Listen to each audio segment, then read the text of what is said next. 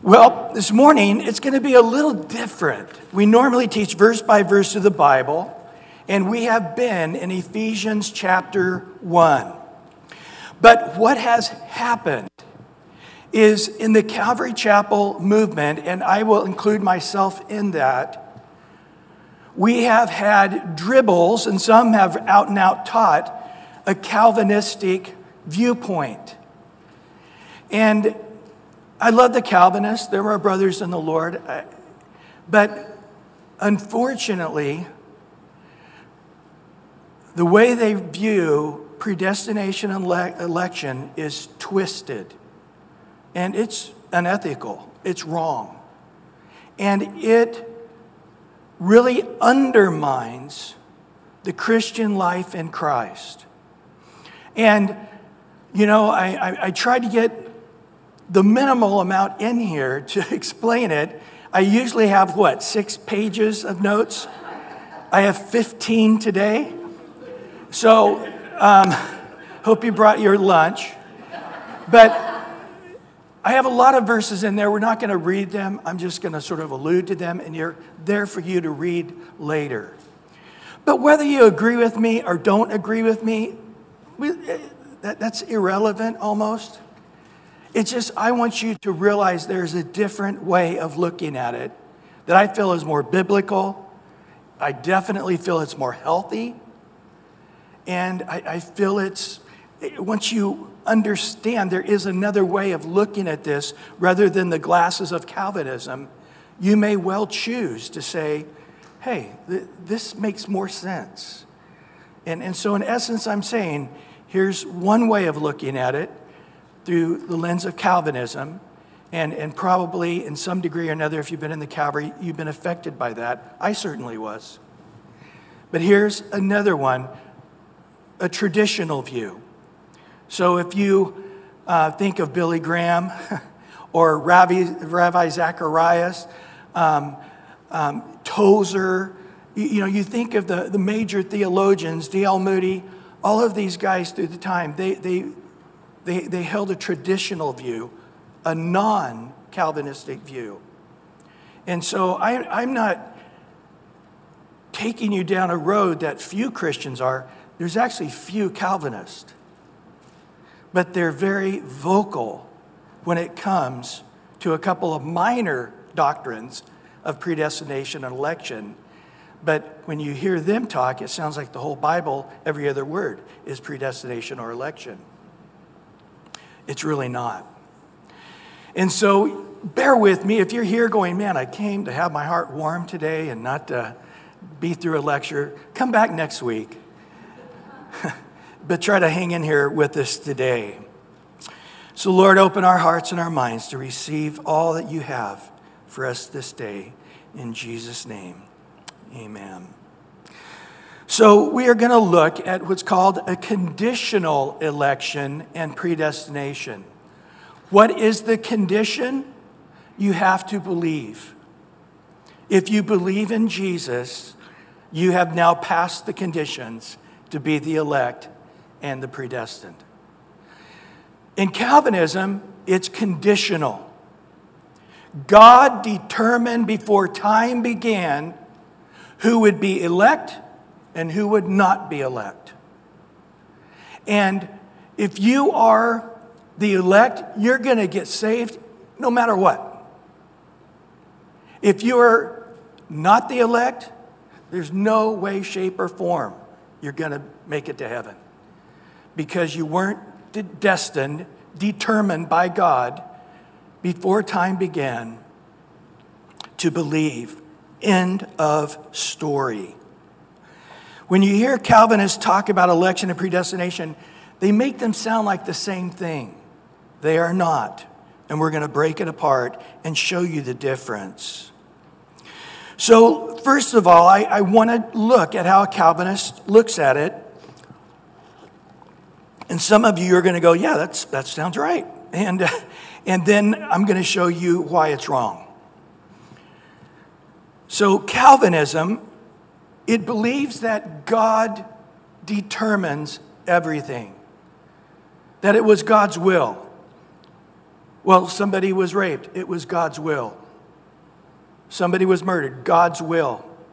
Man chose to do this. God determined man to do that. God determined it. At best, it's determinism. The doctrine that all events, including human actions, are ultimately determined by causes external to the will. At worst, it's fatalism. And you'll see this definition fits perfectly. A doctrine that events are fixed in advance so that human beings are powerless to change them. You might have noticed, if you're on YouTube, one of the main things that are trending right now is all of these Christian artists saying they're not Christians anymore and they're leaving Christianity. Have you heard this? If you go on and look at them, they all are doing it for this reason. They're saying this: I don't feel like being a Christian anymore. I don't like going to church. I don't like the Bible. I don't want anything to do with God. And you know what? I think that God determined that. So I'm just going to quit pretending I'm a Christian. And if God wants me to be a Christian, He'll make me a Christian. But if I want to be a Christian, it doesn't matter what I want. If God hasn't predestined me, I'm dead in the water anyway. So God can zap me like He did Paul on the way to Damascus. I'm open for it. God, zap me. God, you can make a great fish like Jonah and swallow me up.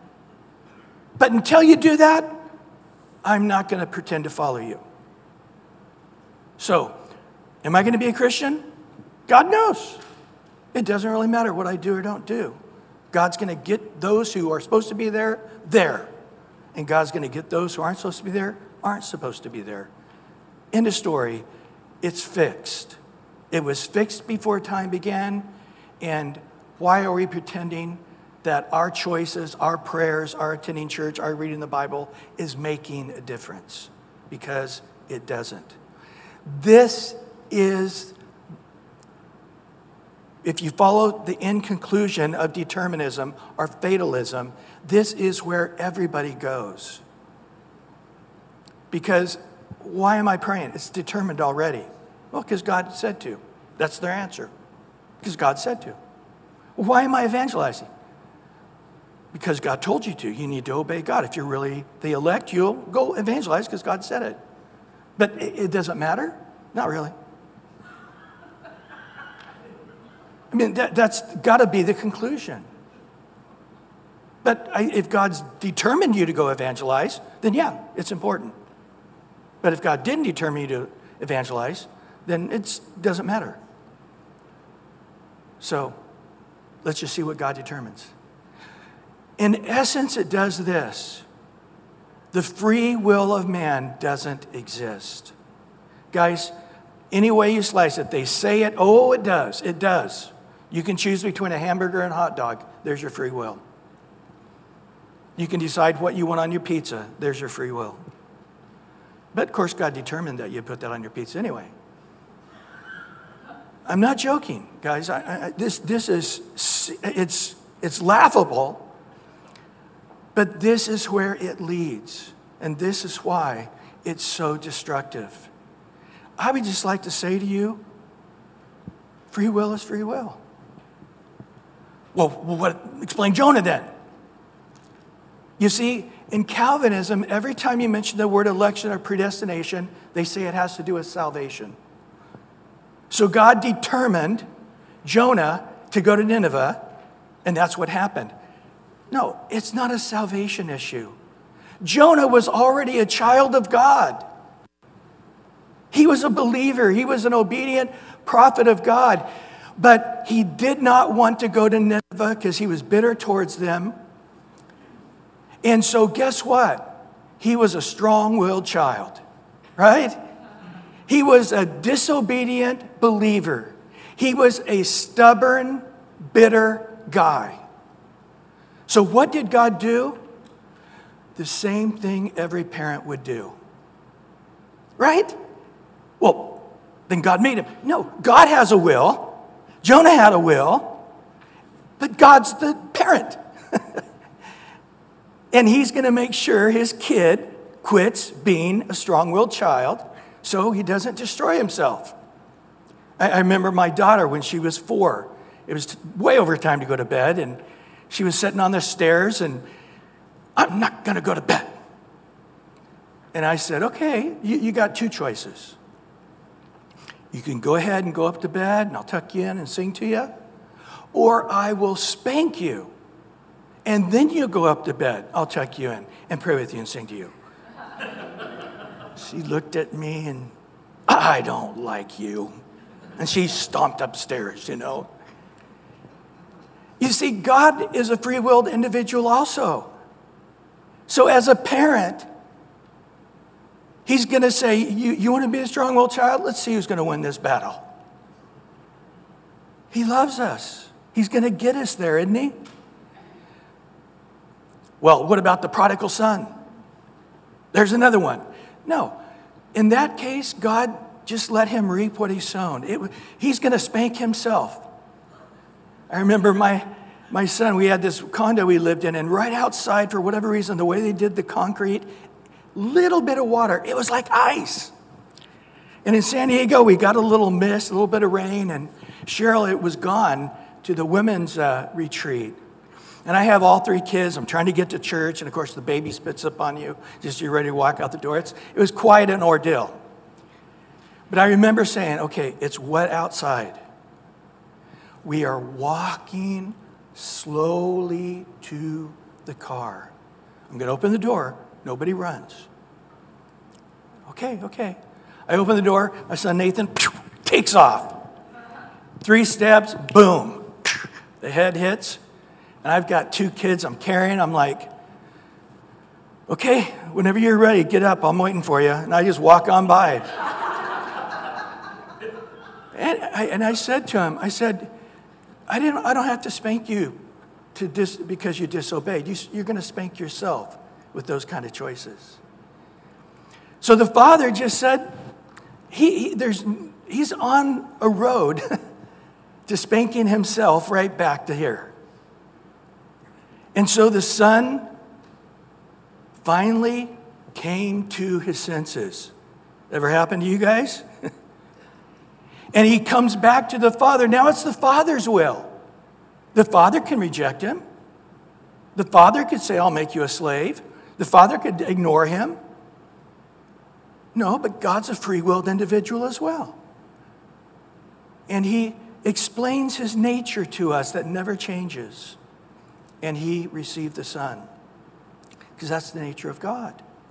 To get his children. He who begins the good work is going to finish the good work in them, right? So neither one of these stories are about salvation. Okay? These stories are about disciplining the kids. Well, what about Apostle Paul? Yes, the Lord did his own evangelism with Apostle Paul. Could God evangelize with an angel? Could God evangelize himself? They're both free-willed individuals. Or can God do it through us? Mainly through us. But the Apostle Paul was a unique guy. We all agree with that, right? The word had already gone in through watching Stephen being stoned to death. Paul held the garments and he saw the love and the kindness of Stephen, and it affected him greatly. He didn't get to see Jesus on the cross, but boy, he saw a perfect representation of that in Stephen. It affected him. And so, yes, the Lord shared his gospel with the Apostle Paul and blinded him and brought him to a place. He has a unique testimony, doesn't he? But you know what about our testimony? Everybody has a unique testimony. I bet if we had 100 people or 1,000 people, everybody shares their testimony. I bet we wouldn't get 2 alike. Because we are unique individuals, God does a unique work through people typically to hear the gospel and to receive it. Paul still had to choose, right? I mean, God stopped him in his tracks. He let that conviction set in. Saul, why are you kicking against the goads? The Holy Spirit was this on him, convicting him of sin and righteous judgment. He's blinded. He sits there in Damascus. And when Ananias came in and began to share with him, Paul believed. So, yes, but for you to sit here and say, well, there it is. Till God saves me like the Apostle Paul, I'm not going to be saved. You see, that's a very individualistic thought. God's calling on Paul was different. Let me say this, more important than yours. Well, that doesn't seem fair. Sure, there are people more important than other people in the kingdom of God. A fruitful Christian is more important than an unfruitful Christian. And a guy like the Apostle Paul, who God was going to write the New Testament with, it was a unique calling because he was the one appointed to write half of the New Testament. So Paul's conversion was far more important than yours. Live with it. So, of course, it was a unique calling. It was a unique testimony of salvation because Paul was to be a testimony to all of us of a stubborn guy, an evil guy getting saved. And he says this is why God did it the way he did it in 1 Timothy. So it'd be a testimony throughout time how God will save. So predestination to salvation from a Calvinist mind is this.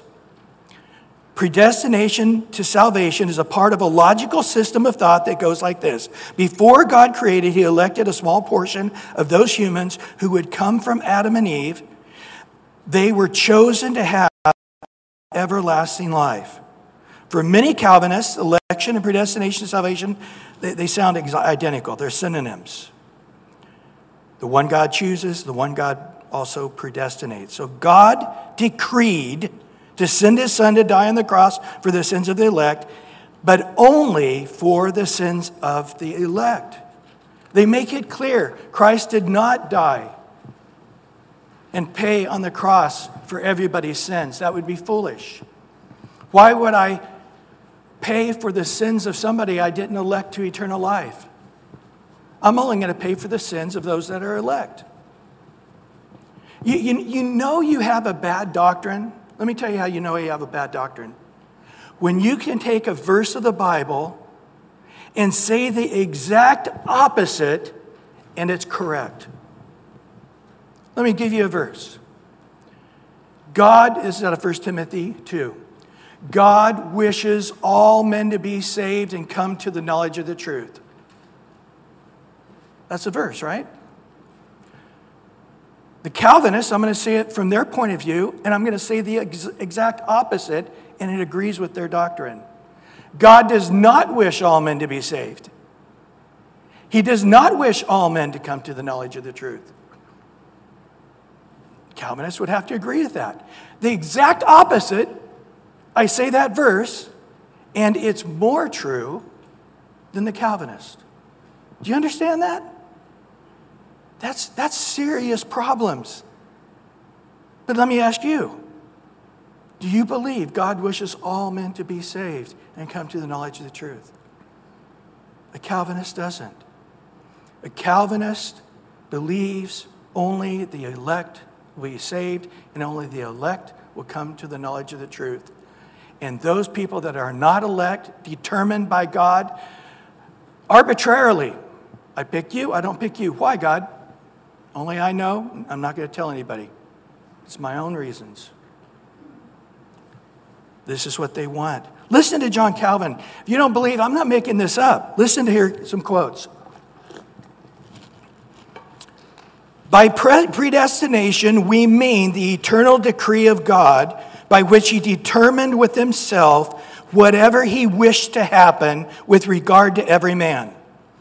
All are not created on equal terms, but some are preordained to eternal life, others to eternal damnation. And accordingly, as each has been created for one or other of these ends, we say that he has been predestined to life or to death. Here's another quote out of book number 3 of Calvin's Institutes, chapter 23. Individuals are born who are doomed from the womb to a certain death and are to glorify him by this destruction. Calvin makes it clear that all Christians need to be okay with this. And if you're not okay with this, it's probably because you're not the elect. I don't want to be the elect. Then you better be okay with God determining everything. But what is the sense of God determining everything? It's not fair. It's not just. It's not ethical. But what do the Calvinists say? Well, God's in a dimension of his own. No, he's not. He made the world in his image. He made all of us in his image. God doesn't have one morality for man and another morality for himself. The conscience we have, the morality we have, is exactly as God's.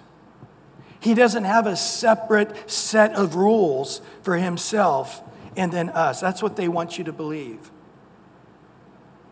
So, I have a van that holds 15 people, and I come out into the desert, and I see 15 people dying of thirst, and I pick 6 of them to go in the van, and the rest of them I choose to leave in the desert.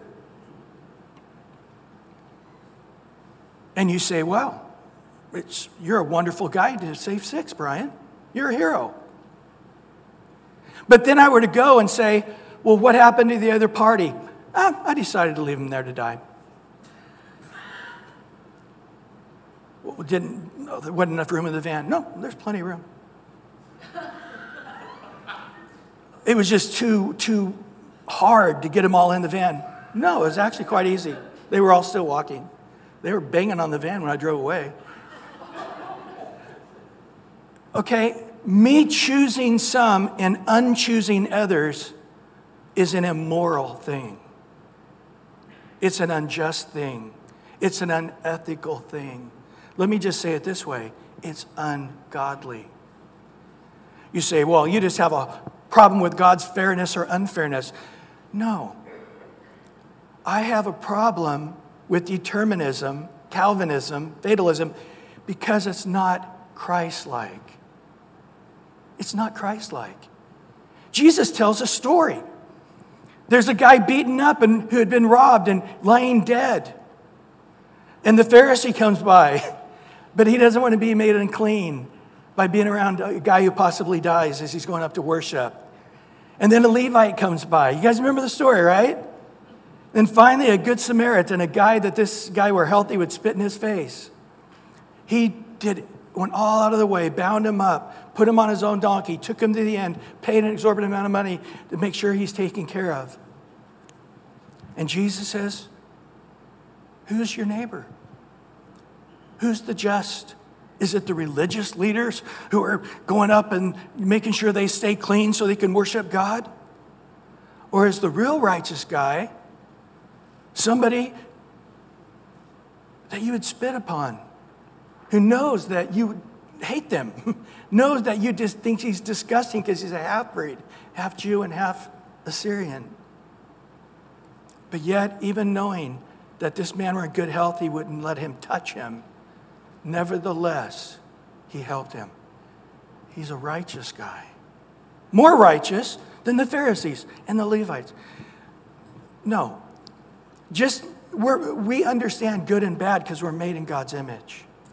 We all agree stealing is wrong because we're made in God's image.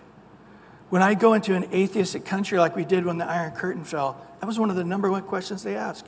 We know there's right and wrong. Why? And we had to tell them there's one reason.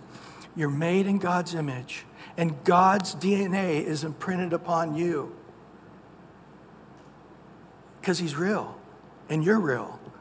You're really alive. So is God. And so again here, we're supposed to be fine with God being unjust, immoral, unfair. Here's another quote. Same thing, book 3, chapter 23. Therefore, those whom God passes over. This is a Calvinistic lingo. They like to use this term. Whoever God passes over, he condemns.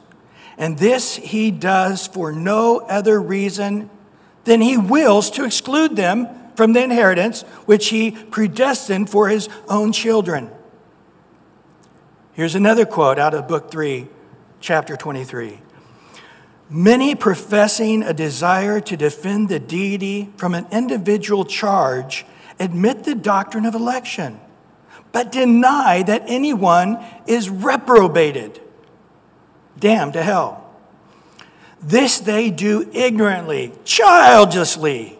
They're like children, since there could be no election without its opposite, reprobation. Now, it's interesting when you read the stories of guys who heard Calvinism for the first time, and they were appalled by it. And then they have this emotional story where they eventually bent to the will of God in their thinking to just accept that I'm the elite because I was elected. And then there's the unelected, and God's equally as glorified in their damnation. God be glorified for all those you didn't choose. That's where they want you to come. And many of the leading Calvinists were repulsed at that thought originally until they finally submitted to the complete will and power and nature of God and realized it is what it is. You understand that's the Muslim religion, right? That's their God. It's the will of Allah. Oh, that guy over there has a broken leg. He's dying. Should I help him? I don't know. It's just the will of Allah. He got blown up. It's the will of Allah. He's rich. It's the will of Allah. He's poor. It's the will of Allah. That's just the way they look at it. It's, again, a deterministic view. If you hear a debate with a Christian and an atheist, this is what the atheist camps out on. Does God know everything? Yes. Is the God all-powerful? Yes. Then God made Satan to be Satan. God made man to be sinful. God created all evil, and God created all sin. Why would I serve a God like that? You have an evil God. So I choose not to believe in God at all if that's my choice. Just real quickly, it's not in the notes. It's just this simple, guys. Just because God knows the future doesn't mean God makes the future. And just because evil came from God's good doesn't mean God created it. Let me just give you a real quick analogy. Voila, you have the ability to know the future for the next 3 months. Going to play the lottery, are you? Okay. And now you happen to know across the street are 3 guys, they're all selling drugs. Pretty hardcore guys. But you know, because you know the future, if you were to go across and preach the gospel to those 3 guys, one of those guys would radically get saved. Have a tremendous testimony, goes on television, thousands of people come to Christ because of his powerful testimony. But before you share with those 3 guys, you also know the other 2 guys are really going to be mad about losing their friend. And they're really mad at you. So they come across the street and they kill your whole family. And then in a high-speed chase, when they're trying to get away, they run over a lady pushing a baby in a stroller. And then they knock some other people over and kill them. And they finally crash into a school bus, killing everybody on the school bus. So, you didn't do anything yet. Do you go over and share the Lord with that guy or not? The fact is if you didn't go share the Lord with that guy, that would be evil. Because the definition of evil is the absence of good. Let me give you another analogy, and I'll come back to that. You just got through swimming in your pool. You're all dried off. You're getting ready to go in and watch at 3 o'clock Gilligan Isle because it's on and you don't want to miss that old rerun. And just as you're almost ready to go inside, you hear a splash behind you. And you look over and you see the neighbor kid somehow got into your backyard. and this 2-year-old kid is floundering in the pool. And you said, I'm completely dried off. It's not my kid. It's not like I pushed him in. And I don't want to miss Gilligan Isle. And so you open the door and you go on and you grab your bag of chips and you're watching away and you hear the sirens and they show up and they fish the kid out of the pool and he's dead and they come knocking on your door going, did you know about that? Yeah. Did you know the baby fell in the pool? Yeah, but you got to realize I was completely dried off and Gilligan Isle was starting and you understand, right?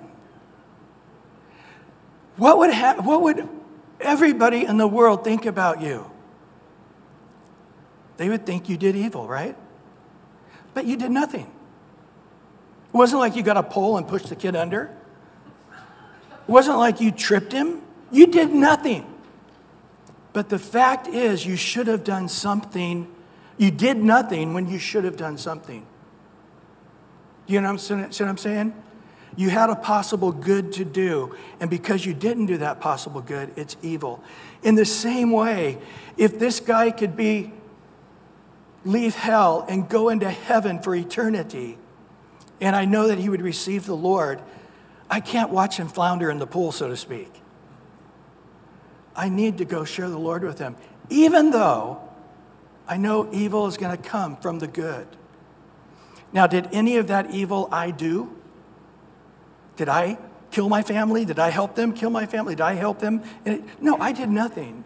No evil was done by me at all. Everything I did was good. But yet evil did come from the good. And the same with God. To give man a free will so we could choose to love him. You see, in Calvinism, any way you look at it, we're robots. I determine you to believe. I determine you to accept the doctrines of the Bible. I determine that you love me. I determine that you go to heaven with me. So I'm in heaven with God, but none of it was from me. It was really God determining. Yes, I said, yes, Lord, be the Lord of my life, but really it was God doing it. So in all of eternity, God really just has a bunch of robots, doesn't he? But God wants people in heaven who truly chose to love him, chose to fight their flesh, chose to fight the world, chose to fight the devil, to live for God. And as miserable of a job we're doing, we're trying, right?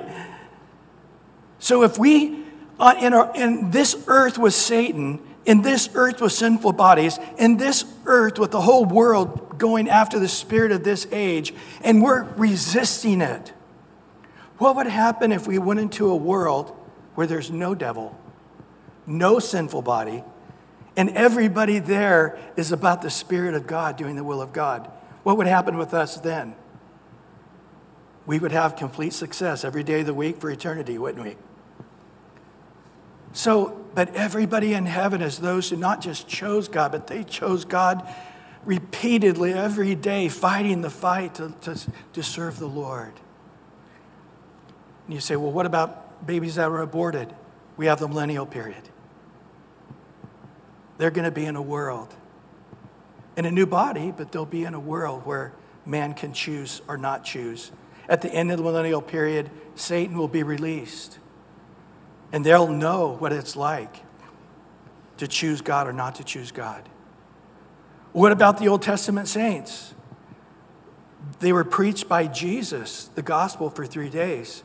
But they'll also live for 1,000 years in the millennial reign and have a chance to choose Christ for all of eternity. They will. They're in their new bodies.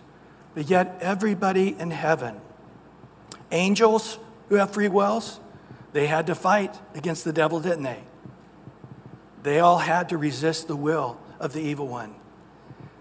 Everybody with a free will in heaven, angels, from Adam and Eve to the end of times, all have lived in a place where man could choose God or choose the devil, and we all overwhelmingly chose God.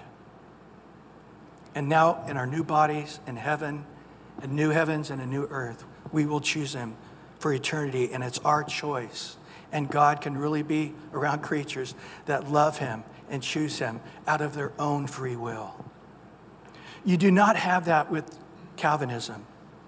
To whatever degree, we are robots, and our will is not really our will. It's God determining it through us.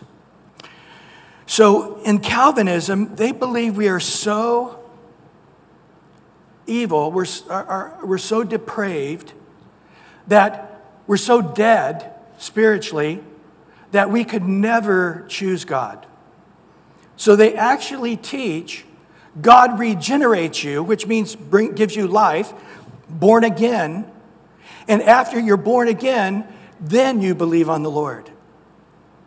So in actuality, when somebody for the first time says, Lord, be the Lord of my life, you were already born again by God because you never could have believed in him unless he completely regenerated you. Guys, the New Testament's full of verses that say the opposite of that. And again, if I were to go into all the points, they like to make the points into TULIP, T-U-L-I-P. And if I went through all of those, which we don't have time, as you can tell, I'm on page 2, and I've been talking for 40 minutes.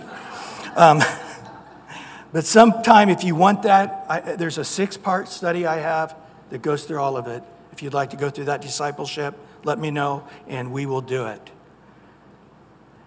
So, if you ask a Calvinist the question, do you really know for sure that you're the elect? They don't. If you were to ask a Calvinist, are you sure you're going to go to heaven? They cannot say that with confidence. Because once you choose to say, Jesus be the Lord of my life, you now have to persevere, and this is what they say, unto death. That proves you're the elect. And so by their own admission, they say a person can act and talk and look like a Christian for 50 years. And then 2 years before they die, they quit living an obedient life. And even though for 50 years we were all believing they were, those last 2 years of life proved they weren't. And so I like to ask the Calvinists the question. A lady just loving the Lord, serving the Lord, and she gets in a car wreck. And after the operation and her body's mangled, the doctor keeps giving her these pain pills, and she's addicted to these pain pills, and they're not doing the job, so she starts trading the pain pills in on the street for some heroin, and that takes the pain away. And then she gets addicted to heroin, and then she, 5 years after the accident, dies of an OD. And you ask the Calvinist, her mistake was not dying in that car wreck. Had she died in the car wreck, she would have been the elect. But 5 years later, we know now she's not the elect. Do you understand? That is not a reaching analogy. That's a perfect analogy. And this is why they cannot know. You say, well, do Calvinists have assurance of salvation? They believe that their doctrine of election actually makes you more secure in your salvation. It gives you no security. Because you're every day, every week asking, am I elect? Am I elect? Am I proven I'm an elect? Is my good works enough to be proven the elect? Or is my good works just looking like good works and they're not real good works? It's me and my motive is wrong. Yeah, I did those good works, but my heart really wasn't right when I did the good works. So maybe God doesn't even count those as good works. And then you go through a tough season for 6 months. The whole time you're like, I'm not the elect, I'm not the elect, I'm not the elect. And then you repent, oh, I am the elect, I am the elect, I am the elect. You're questioning it. But see, in the doctrine that we teach, the moment you believe, you're saved. Your past works, it didn't matter if they're good or bad. There are some people like Cornelius in Acts 10, he was a good man. The Bible tells us that. He was a centurion who feared God. God said at that point, he had a memorial in heaven of this guy's prayers and giving. Cornelius was a good man. But his good works did not amount to righteousness. His good works did not make him as perfect as God is perfect.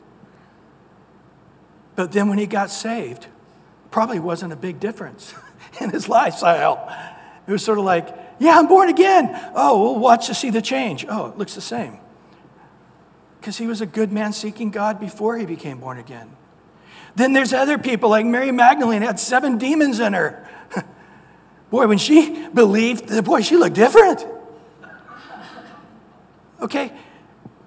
But are works good or bad? Oh, get your works up a little bit better. Stop doing that, stop doing that. Then maybe God will accept you to be born again. We don't teach that, do we? Your past works are irrelevant. Your present work, when you believe, is irrelevant. We're not saved by works, are we? What about future works? They don't affect it either way, good or bad. Because when we say, Jesus, I believe in your death and resurrection for my sins, at that moment, you have eternal life because you believed. Right? John 3:16, whoever believes shall not perish, but what? Have everlasting life. So important. So let's look at a biblical election. And I can pretty much look into the future and say this is going to be a part 2 message. Part 1 and part 2. I'm going to look into the future there. But here, let's look at election. Biblical election simply says this: if a person believes in Jesus as his Savior, they are now one of the elect. If a person does not believe in Jesus as his Savior, they're not the elect. But they can easily change that status by believing. Election is not some esoteric thing God did by determining ahead of time who would believe or not believe. We don't believe that. Election is God's choice of those who believe in Christ, is one of the teaching of the Apostle Paul. Election or chosen is a Greek word, eklego, refers to choosing in Christ. In Christ. A people whom he destined to be holy and blameless in his sight. Election is because I believe in Jesus, now you're in Christ. In Christ, now I am an elect. Because I'm in Christ. In his sight, I am holy and blameless. Look at number C there. I have a verse for you in 2 Thessalonians 2:13. But Paul teaching about election involves the following truths. Number 1, election is Christ-centric, not self-centric, not individualistic. The election of humans occurs only in the union with Christ. In our Western culture, and we see this even within Calvinism, it's all about you as an individual. That is not what we see in the Old Testament or the New Testament. Jews in the Old Testament were going, well, I know the nation of Israel is the elect, but am I? They never did that. They said, I'm one of the kids of Abraham. I'm elect. End of story. Because God chose Abraham as the elect, and I'm one of Abraham's kids, I'm elect. A child of Abraham, I'm the elect. There's no question about this. Now in the New Testament, it tells us plainly in Ephesians 1:4, he chose us how? In him. Is there any question there? He chose us, which is the word elect. He chose us, the elect, in him. Before the foundation of the world, we should be holy and without blame before him in love. What happened before the foundation of the world? He chose us individually or didn't choose us individually? No. What happened before the foundation of the world is he said, everyone that's in Christ will be the elect, and they will be holy and without blame before God in love. You get it? So when we really look at it, Jesus is the actual elect. And we are considered the elect because we're in Christ. The Bible makes this clear. In Isaiah 42:1, behold my servant whom I uphold, my elect one is whom my soul delights. I have put my spirit upon him. He will bring forth justice to the Gentiles. Now this is important. In Matthew 12:18, I'm not going to read it, same verse. It's talking about Jesus. Jesus is the fulfillment of Isaiah 52:1. So when you think about it, he actually makes it clear there that the elect one is going to bring forth justice to the Gentiles. He didn't have to say the Jews because they were already elect, right? They were already chosen. Remember when God first called Abraham there in Genesis 12? Abraham, I'm going to bless you and only the Jews forever. It's not what he said, was it? Go back and read Genesis 12:1. He says, I'm going to bless you, Abraham, and in you all the families of the earth will be blessed. So it always was preordained by God that God chose Abraham, not just so the Jews would be the elect. God chose Abraham and his descendants, in which the Messiah would eventually come. And through that chosen seed of Abraham, Christ, who came according to the flesh, a Jew of the tribe of Judah, but according to the Spirit, he was God who went into that human body, would be the one through Abraham bless all of the world. 1 Peter 2:4 says, coming to him, Jesus, as the living stone, rejected indeed by men, but chosen and what? Elected by God and precious. So Christ is the elect. He's the foundation of all election. This is an important sentence here on the bottom of page, I can't see, I messed up, page 4b. It says, only in union with Christ do we become members of the elect. No one is elect apart from a union with Christ through faith. So the elect is Jesus, and everybody in Jesus is the elect. It says this plainly in Ephesians 1:4. Once again, listen. Just as he chose elect us in him. Listen to Ephesians 1:6-7. To the praise of the glory of his grace by which he made us accepted. How? In the beloved. Listen to verse 7. In him we have redemption through the blood, the forgiveness of sins, according to the riches of his grace. Ephesians 1:9-10. Having made known to us the mystery of his will, according to the good pleasure which he purposed. How? In himself.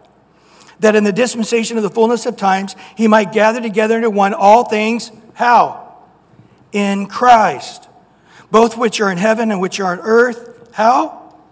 In him. Do you understand those in hymns in Christ? They make no sense unless you understand. He's talking about the elect and how all of the blessings are predestined for the elect in Christ. Ephesians 1:12-13. That we who first trusted in Christ, there it is, we who first trusted in Christ should be the praise of his glory. Verse 13, in him you also trusted after you heard the word of the truth, the gospel of salvation, in whom also having believed, you were sealed with the Holy Spirit of promise. We're going to be talking about this later in more detail as we continue through Ephesians 1. So election happens in him through his blood. Never could have happened had Jesus not been our sacrifice, our substitute, taken away our sins. So it tells us that in Ephesians 1:7, in him we have redemption through his blood, the forgiveness of sins, according to the riches of his grace. So God purposed before creation to form a people through Christ's redemption, through Christ's redemptive death on the cross. In him, before the foundation of the world, he determined, predestined that we would be holy and without blame before him in love. So God, before the foundation of the world, chose that all who would believe in Jesus would become the elect also. Not some esoteric determinism, as Calvinists claim. The Calvinists claim God determines, and we don't really know why he chose or didn't choose. The Bible says the opposite. The Bible says everybody can tell who God chooses. Well, how do you know? If you believe. Everybody who has a believing heart in Christ, his death, and his resurrection is the elect. No question about it. Well, am I the elect of God? You know what? It's not you. It's everyone who believes in Christ is the elect. But am I personally? It's not a question that would be asked by an Eastern mind. We're so self-centered in our Western culture that we even ask that question. Do you understand? In Calvinism, it's all about you individually. And God did it individually, and you're the elite. You're the elect. You're the supreme. You're eternal, because we don't know why. Just feel lucky. Feel blessed. Don't question a good thing happening. That's what they want you to believe. We're saying no. Say, well, how did God choose Abraham? We don't know it's some arbitrary choice of Abraham. You're reading that into the text. It could be that God looked at the hearts of all the people on the earth, and Abraham had a believing heart above everybody else. We don't know. But to say that it's an arbitrary choice wouldn't be true. Because we look at God choosing in the New Testament, that we can see, and it's not arbitrary at all. It's not esoteric at all. God says, I'm choosing, this is how I'm choosing, and you can be a part of that choice if you choose to believe in him. The election is grounded on Christ's sacrificial death to save us from our sins. Acts 20:28. Therefore take heed to yourself and to the flock among which the Holy Spirit has made you overseers to shepherd the church of God, which he purchased with his own blood. Romans 3:24-26.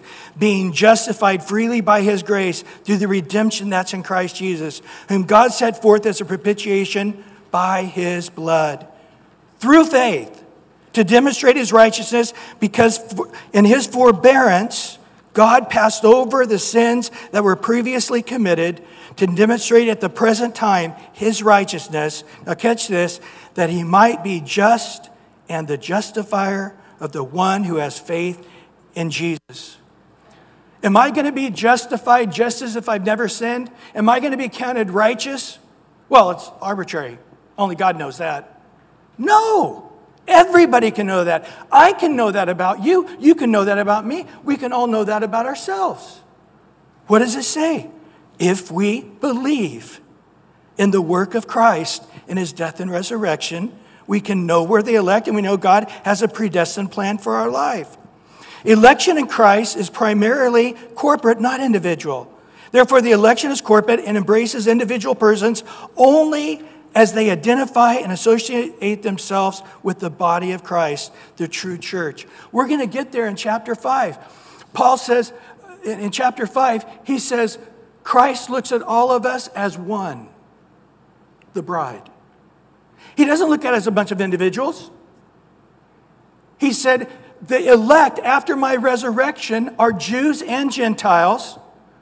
It's not about Abraham anymore. The faith of Abraham, sure. Everybody has the faith of Abraham. You're adopted into Judaism. You want to be a Jew? You want to be one of the elect? Have not the lineage, not the DNA of Abraham, just have the faith of Abraham. This is what Romans 9, 10, and 11 tells us. If you have the faith of Abraham, or actually Romans 4 says it as well. If you have the faith of Abraham, then you are one of the elect, chosen of God. But you don't have to be. Gentile, you don't know anything about Abraham. It's okay.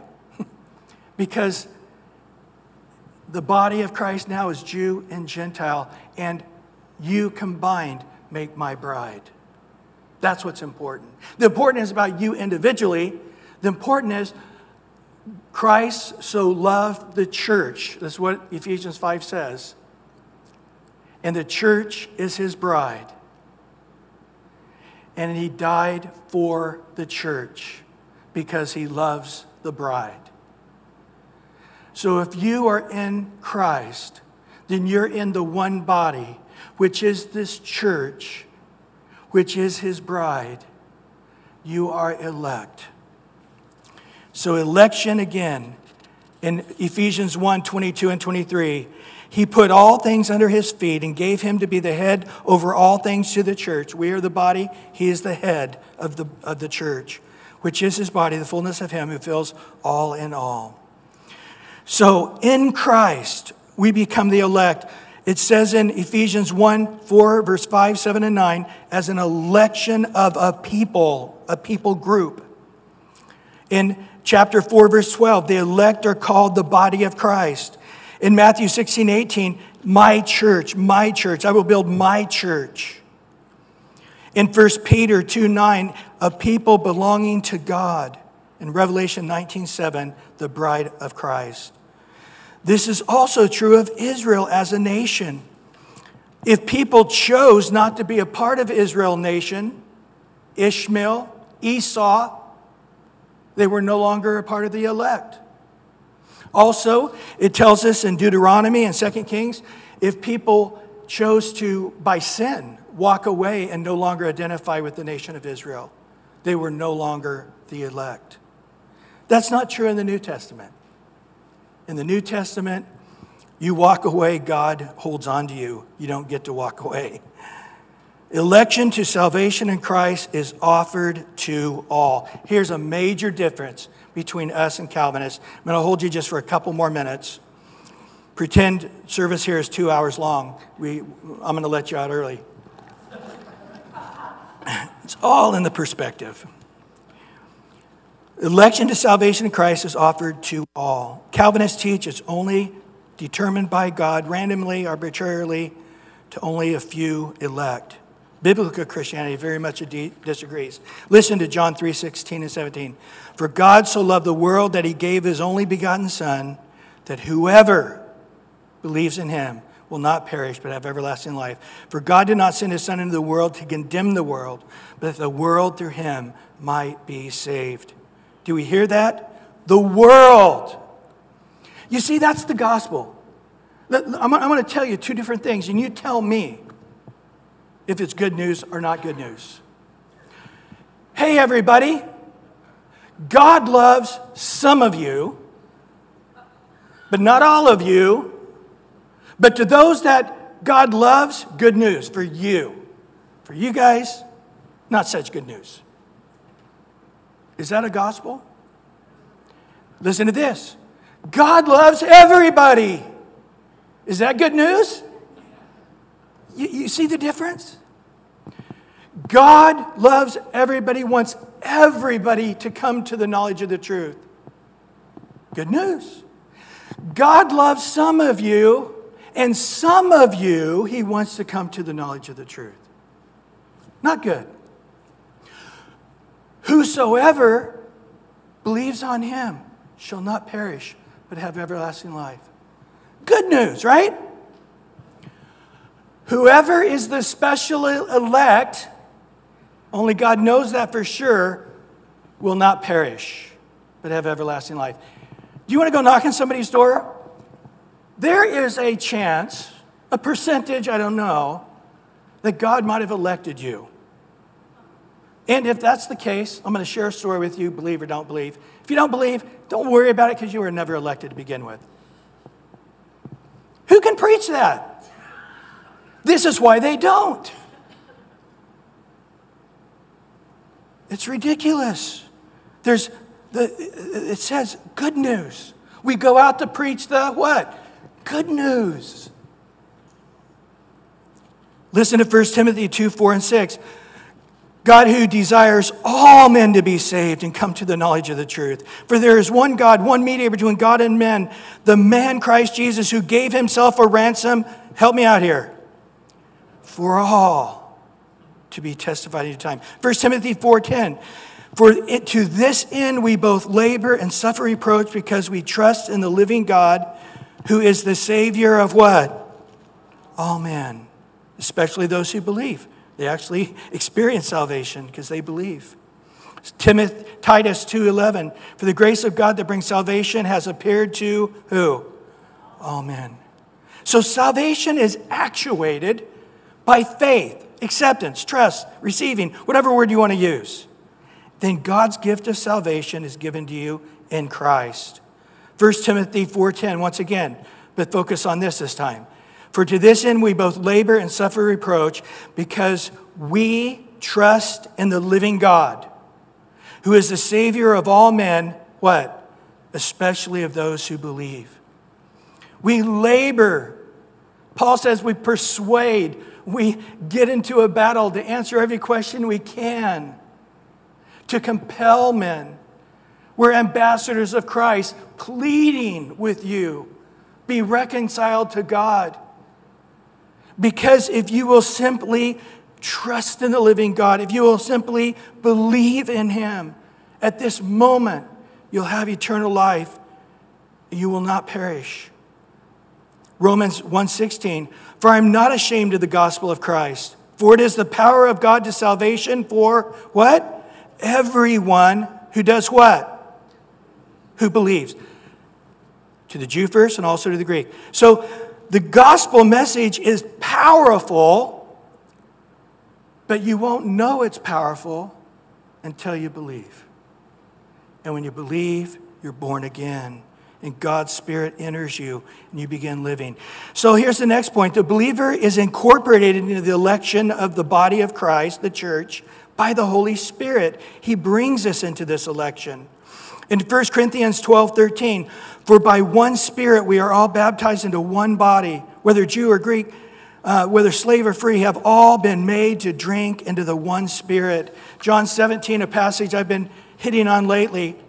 Listen to this oneness that the Holy Spirit brings us into. John 17:20. I do not pray for these alone, but also for those who believe in me through their word. That's us. That they all may be one, as you, Father, are in me, and I in you. They also may be one in us, that the world may believe that you sent me. And the glory which you gave me, I have given them, that they may be one just as we are one. I and them, you and me, that they may be made perfect in one.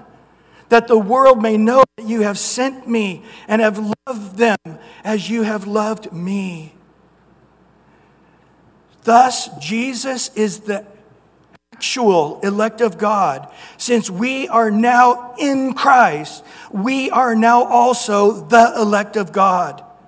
The virtue of Jesus through the Holy Spirit has made us the elect of God. We're going to be talking about the work of the Holy Spirit as we get to Ephesians 1:13. Boy, you guys give me one more second here, okay?